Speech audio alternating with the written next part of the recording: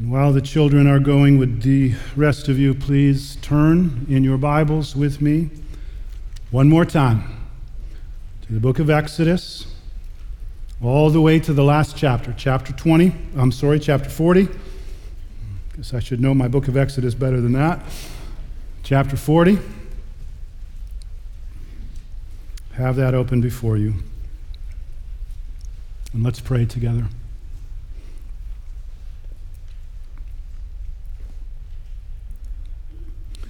Father, we thank you for your word this morning. Thank you for speaking to us and doing it in such a way that as we open this book, as we read it, as we hear the words of it, we can know that this is your word.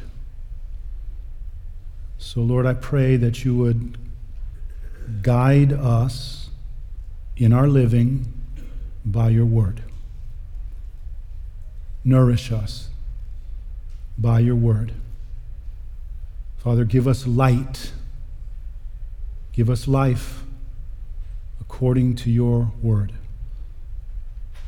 Father, we would pray that you would make your word to be once again living and active for your people. And I pray that you would help me to be a faithful messenger. I pray for that in Jesus' name. Amen. Well, let me begin this morning by asking you kind of a strange question. If someone were to come up to you and ask you, what's your favorite word, what would you say? I know it's an odd question. We're used to, what's your favorite food? Or, what's your favorite color? Or, who's your favorite quarterback? I know there's a little tension around that these days. But let me ask you, what's your favorite word? For me, I'm pretty sure it's dad. Now, I know it's Mother's Day, moms. We are so grateful for you moms.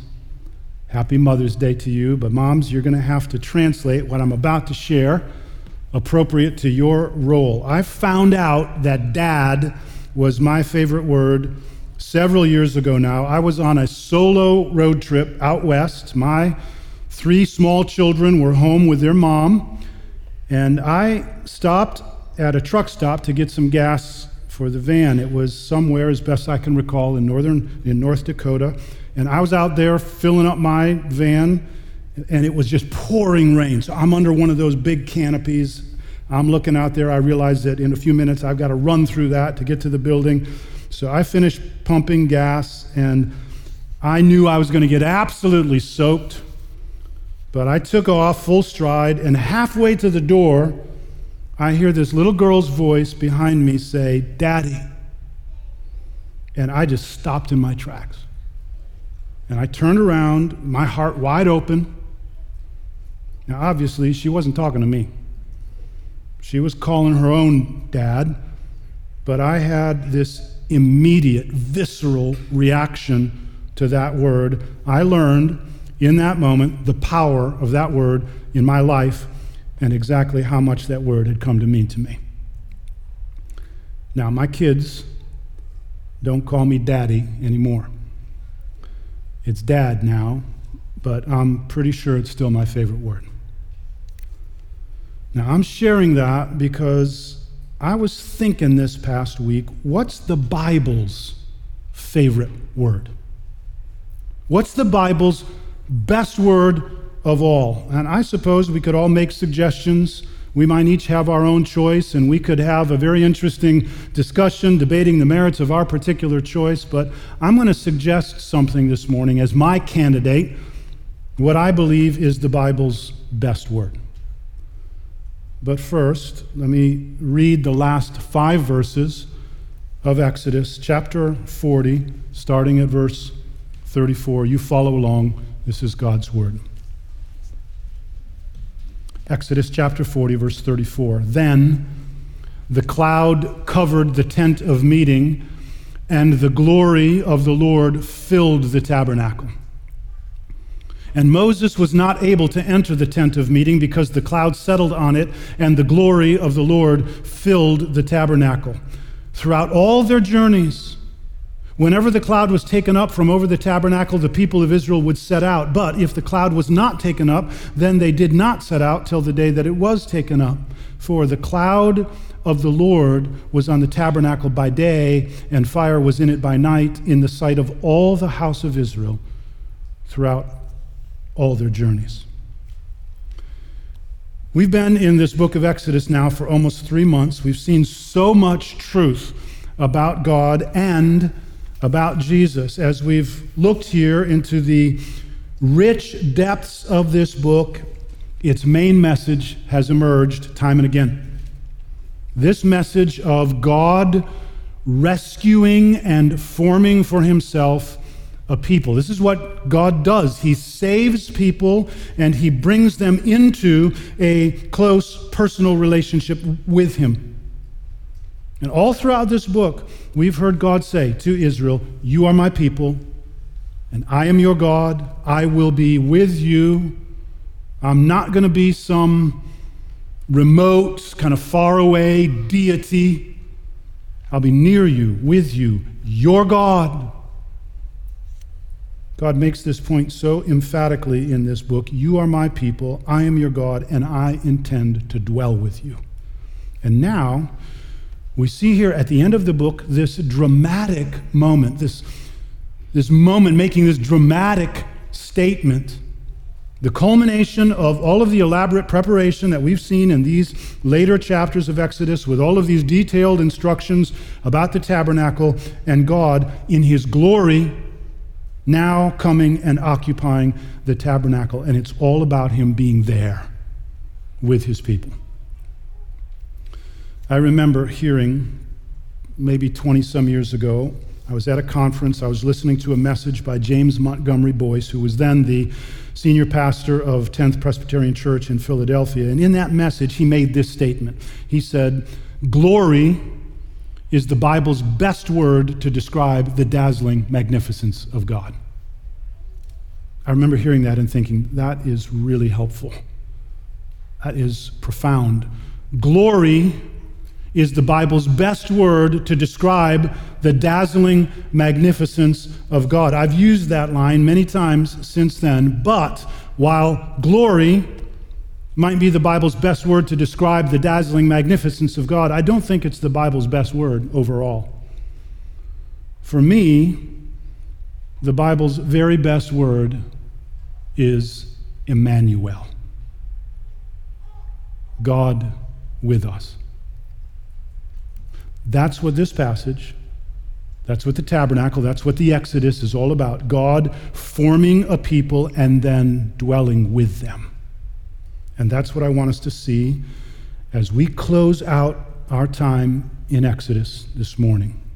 Now, let me explain something that I think might make it a little easier for you when you get around to reading those chapters at the end of the book of Exodus. They are chapters 35 through 40. There is in those chapters a remarkably just close parallel with what we see in chapters 25 through 31. Let me just show you so you can see exactly what I mean. Look back at chapter 25 for just a moment. Exodus chapter 25, and just look at the headings there in your Bible. The Ark of the Covenant, the table for bread, the golden lampstand. Look at verse 10. They shall make an ark of acacia wood. Verse 23, you shall make a table of acacia wood. Verse 31, you shall make a lampstand of pure gold. Now flip over to chapter 37 and look at verse 1. Bezalel made the ark of acacia wood. Verse 10, he also made the table of acacia wood. Verse 17, he also made the lampstand of pure gold. And it's like that parallel with everything else. The bronze altar, the bronze basin, the courtyard, all the priestly garments, What was covered back then is covered again here, but there is one very significant difference. Look back again at chapter 25, at those verses I just pointed out a moment ago.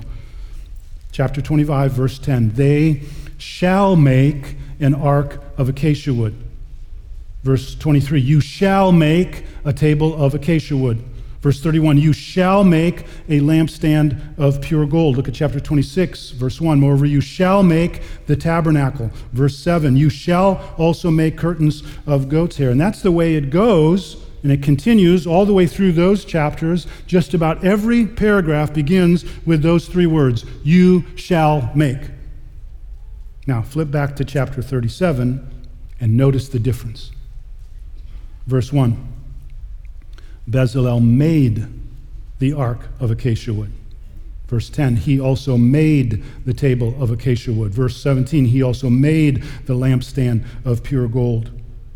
Verse 25, he made the altar of incense. And on it goes, paragraph after paragraph, starting with those three words, and he made. And all throughout this section, you hear this refrain over and over again, just as the Lord commanded. 17 times. Everything that was made just as the Lord had commanded, all the way through until you come to chapter 39, verse 32. Go with me there. Chapter 39, verse 32. Thus, all the work of the tabernacle of the tent of meeting was finished, and the people of Israel did according to all that the Lord had commanded Moses, so they did. Then they brought the tabernacle to Moses, the tent and all its utensils, its hooks, its frames, its bars, its pillars, and its bases, the covering of tanned ram skins, the goat skins, and the veil of the screen, the ark of the testimony with its poles and the mercy seat, the table with all its utensils, and the bread of the presence, the lampstand of pure gold and its lamps, with the lamp set and all its utensils, and the oil for the light, the golden altar, the anointing oil and the fragrant incense, and the screen for the entrance of the tent, the bronze altar and its grating of bronze, its poles and all its utensils, the basin and its stand, the hangings of the court, its pillars and its bases, and the screen for the gate of the court. You see the meticulous detail. Its cords and its pegs and all the utensils for the service of the tabernacle for the tent of meeting, the finely worked garments for ministering in the holy place, the holy garments for Aaron the priest, and the garments of his sons for their service as priests. According to all that the Lord had commanded Moses, so the people of Israel had done all the work. And Moses saw all the work, and behold, they had done it. As the Lord had commanded, so had they done it. Then Moses blessed them. So, the tabernacle is done. All of the parts are made and ready, so we are ready now for this final chapter, this culminating moment. Let's look at it. Chapter 40, you follow right along. The Lord spoke to Moses, saying, on the first day of the first month, you shall erect the tabernacle of the tent of meeting. That was precisely the same day of the Exodus. And you shall put on it in the ark of the testimony, and you shall screen the ark with the veil, and you shall bring in the table and arrange it, and you shall bring in the lampstand and set up its lamps, and you shall put the golden altar for incense before the ark of the testimony, and set up the screen for the door of the tabernacle. You shall set the altar of burnt offering before the door of the tabernacle of the tent of meeting, and place the basin between the tent of meeting and the altar, and put water in it. And you shall set up the court all around, and hang up the screen for the gate of the court. Then you shall take the anointing oil and anoint the tabernacle and all that is in it, and consecrate it and all its furniture, so that it may become holy. You shall also anoint the altar of burnt offering and all its utensils, and consecrate the altar so that the altar may become most holy. You shall also anoint the basin and its stand, and consecrate it. Then you shall bring Aaron and his sons to the entrance of the tent of meeting, and shall wash them with water, and put on Aaron the holy garments, and you shall anoint him and consecrate him, that he may serve me as priest. You shall bring his sons also, and put coats on them, and anoint them as you anointed their father, that they may serve me as priests. And their anointing shall admit them to a perpetual priesthood throughout the generations. This Moses did according to all that the Lord commanded him, so he did.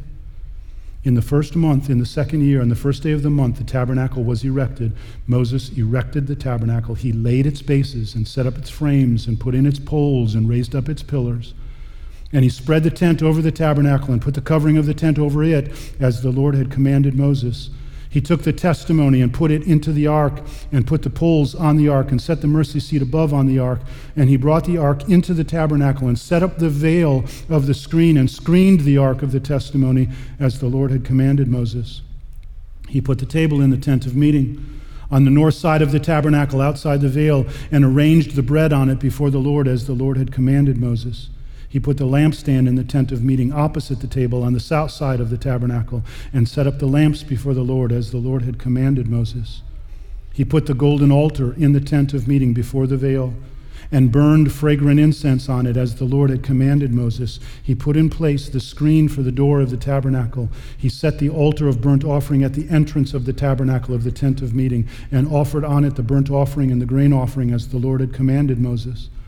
He set the basin between the tent of meeting and the altar and put water in it for washing, with which Moses and Aaron and his sons washed their hands and their feet.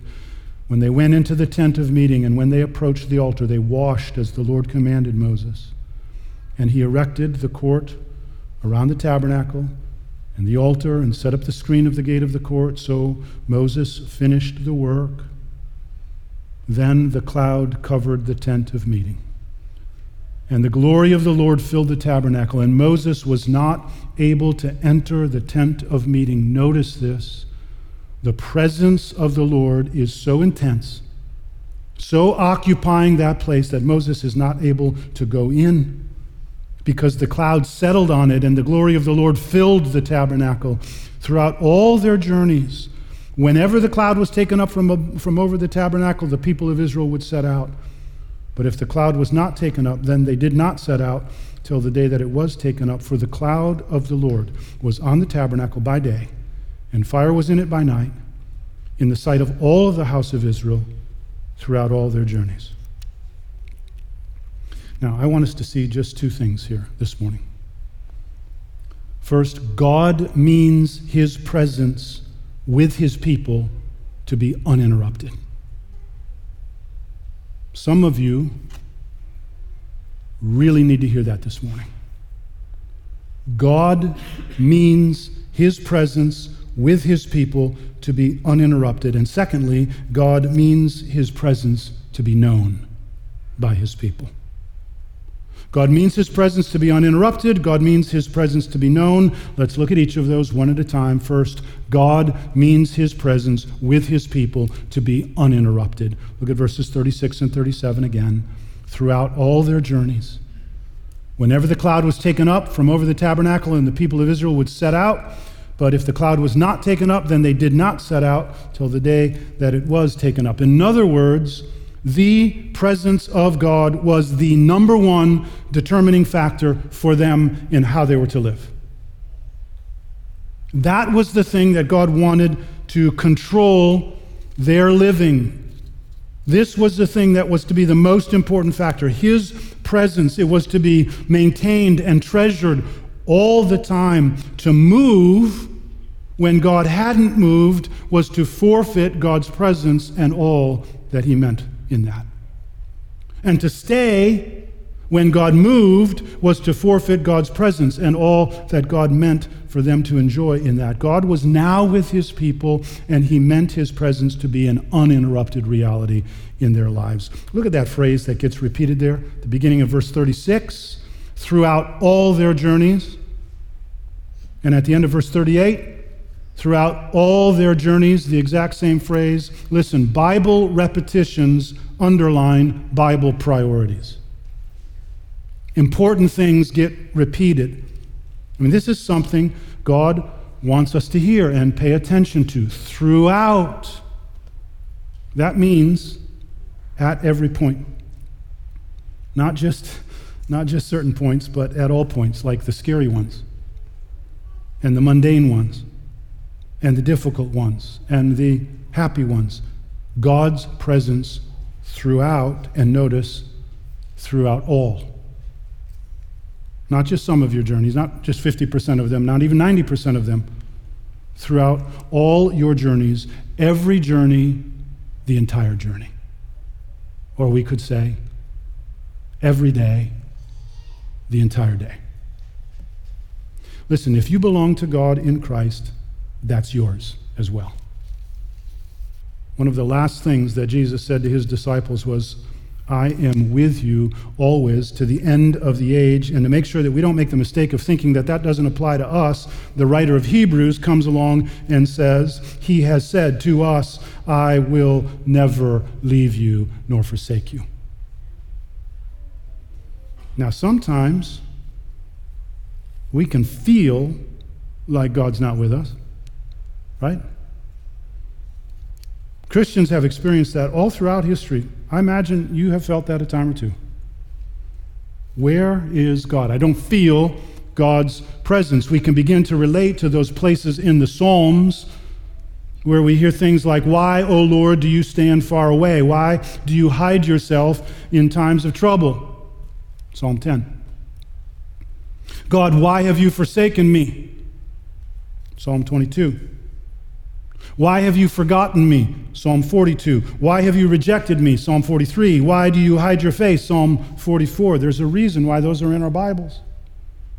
And again, why do you hide your face from me? Psalm 88. We can feel this at times, and for a variety of reasons, which is why it is really important, Christian, that you anchor yourself in the promises of God. That you know how to steady yourself with truth, or I should say, you know how to let God steady you with his voice speaking truth to your heart. Thy word have I hid in my heart that I might not sin in unbelief. And God's word has said, I will never leave you. I think I've shared this with you before. When I was just a little guy, maybe 6 or 7 years old, I was a mischievous little boy. I could not sit still. I had a Sunday school teacher who was very patient with me. And on one particular Sunday, as we're eagerly dashing out the door, I hear her call my name, Mike. And I turn around and I see her do one of these. Come here. I thought, oh, great. And she said, hold out your hand. And I held out my hand, and she did this. I will never leave you. And then she folded up my hand, and she said to me, that's a promise from God, and you can take that with you wherever you go. And I've never forgotten that. I have held that promise close all my life since then.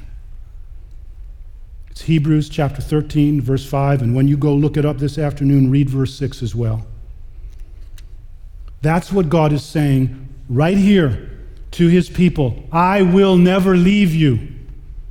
I'll be with you throughout all your journeys.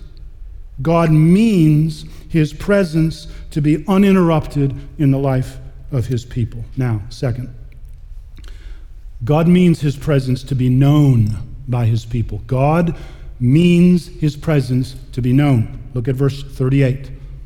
For the cloud of the Lord was on the tabernacle by day, and fire was in it by night. Look at this. In the sight of all the house of Israel throughout all their journeys. The tabernacle had been built. All of the elaborate instructions had been carefully followed. That's what verse 33 tells us. Look there again. He erected the court around the tabernacle and the altar and set up the screen of the gate of the court. So Moses finished the work. The only thing missing was the one thing that everybody was waiting for. And that was not something that Moses could make happen. But then, verse 34, then the cloud covered the tent of meeting, and the glory of the Lord filled the tabernacle. You know, the people had seen glimpses of God's glory before. They'd seen it in that pillar of cloud and that pillar of fire that had protected them from Pharaoh's army and guided them through the wilderness to Mount Sinai. They had seen it on the summit of Mount Sinai and all that fire and smoke. Moses had had a little glimpse of it in that burning bush, but neither Moses nor the Israelites had seen the glory like this. In all of this amazing power and radiance, this visible manifestation of the invisible and majestically awesome God in their midst. You know, there was something I wanted to show you last week, and I just didn't have time to show you. But I've got time now. Look back with me at chapter 33. It's right after that whole golden calf debacle.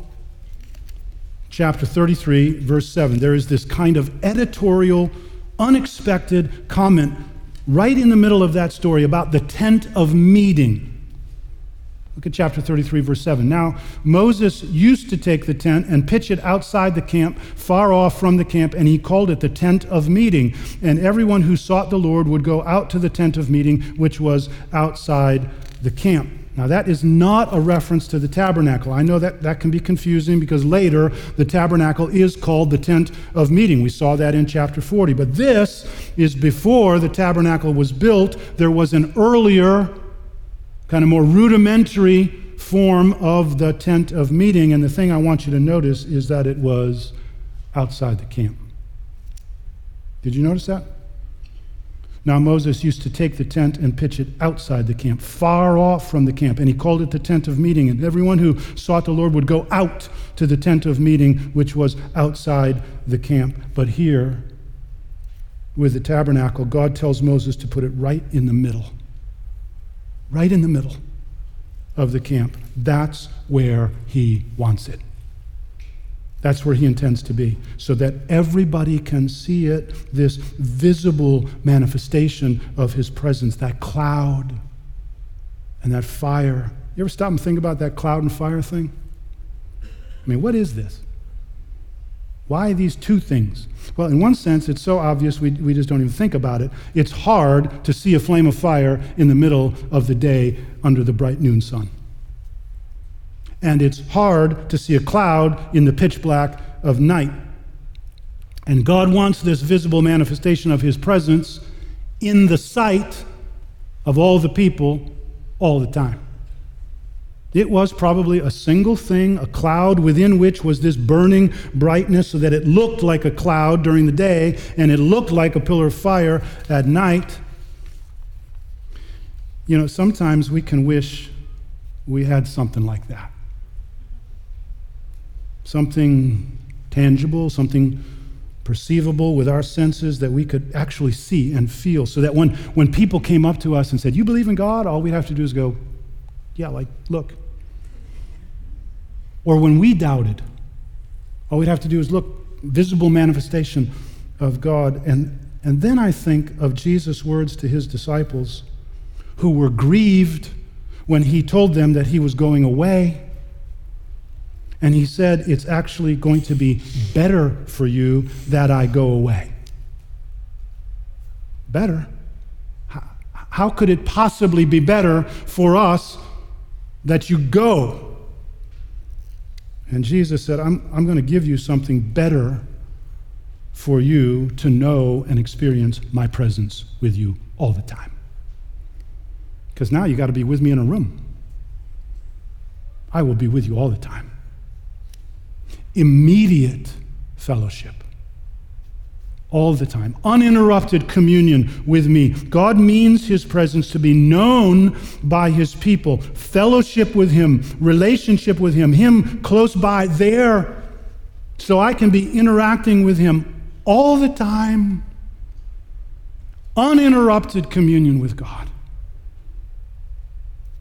Friends, this is the truth that God's word wants us to hear this morning. This is how God is toward his people. Yes, he's all of the things that we've seen in this great book. Rescuer, warrior, promise maker, promise keeper, provider, director, forgiver, merciful forgiver. But shot through it all, over it all, God as the one who dwells with his people, God who is near with us. Emmanuel. I mean, here is God, think of this. Here's God holy, high and exalted, transcendent, powerful, even frightening at times. I mean, this is part of a right understanding of God. You remember what the people of God said at Mount Sinai? Moses, you speak to us. Don't let God speak to us lest we die. That God, that majestic, fearsome God says, I am the high and exalted one who comes low to be with you. And how does he do that? Well, here he does it with fire and cloud in a tabernacle. But remember, this is just a shadowy copy of the reality. This tabernacle and this visible manifestation of God's presence is just a part of that big finger pointing us ahead to Jesus. And when Jesus comes, he dwells with his people. In the beginning was the Word, talking about Jesus. In the beginning was the Word, and the Word was with God, and the Word was God, and the Word became flesh and dwelt among us. With us. I mean, this is what Matthew tells us in the opening chapter of his gospel after announcing the birth of Christ. He says, all this took place to fulfill what the Lord had spoken by the prophet. Behold, the virgin shall conceive and bear a son, and they shall call his name Emmanuel. And then Matthew says, which means God with us. The Word became flesh, and we have seen his glory. Do you hear that? Glory. The Bible's best word to describe the dazzling magnificence of God in Christ, who is called Emmanuel, the Bible's best word. God with us. In Jesus. Who now dwells where? Yes, at the right hand of the Father, but also with us all the time. Listen to this. I have not seen this like this before until this past week. I don't know how many times I've read these verses. Ephesians chapter 2. Listen to this. Verse 19. So then you are no longer strangers and aliens, but you are fellow citizens with the saints and members of the household of God, built on the foundation of the apostles and prophets, Christ Jesus himself being the cornerstone. So Christ is there, the cornerstone of the building. He's there. And then Paul goes on to say, in whom the whole structure being joined together grows into a holy temple in the Lord. In him you also are being built together. Stones, Peter calls us living stones, connected to the cornerstone. And then he ends into a dwelling place for God by his Spirit. Yes, dwelling in you and with you personally, our bodies, the temple of the Holy Spirit, the Spirit of Christ, and dwelling in us together, this dwelling place, the body of Christ, not this building, but a people, God's people, and God with us. Friends, we really need to get this. I obviously don't know exactly where every one of you are spiritually this morning. Maybe you are sitting here this morning just fully engaged. Even right now, having heard this word, rejoicing in the wonder of this truth, God with us, wanting to be with us, known by us. Maybe you're here this morning, a believer, but not fully engaged. You're kind of standing over here. You know, the truth's over there, you're alongside of it, and you look at it and, you agree with it more or less, but you're not fully engaged with this truth. It's not registering fully. It's not truly and deeply known by you. Or maybe you're here this morning and you're really struggling to believe. Maybe you're here this morning and you completely disbelieve all this stuff. Can I just say to every one of us, this really matters. It is so important that we get this. God wants us to get this. Christianity is fundamentally connection with God. That's what Jesus does. And that's why he had Moses. That's why God had Moses end this book the way he does. This was written for our instruction. God wants his people to see he means us to be in close, meaningful relationship with us, nearer to us, so that we know he's there and we can be with him and have fellowship with him. I mean, here is Exodus chapter 40, the last chapter of this great book, reminding us in powerful fashion that God wants to be with his people. And he wants us to know he's there with us. I believe it's the Bible's best word. God with us. Emmanuel. Let's pray. Father, thank you again for your word to us, and we pray as we pray so regularly, God, preserve your word in our minds and in our hearts and make it bear fruit in our lives. God, we do not want to be a people who are unaware that you are our God and that you are near, close by, right here. God, help us to live according to what we know to be true. Father, thank you that at times you give us a greater sense of your awareness. But help us to be people who walk by faith, not by sight. Someday, God, we will see you face to face. Until then, help us to be faithful and live according to your promise. We pray this in Jesus' name. Amen.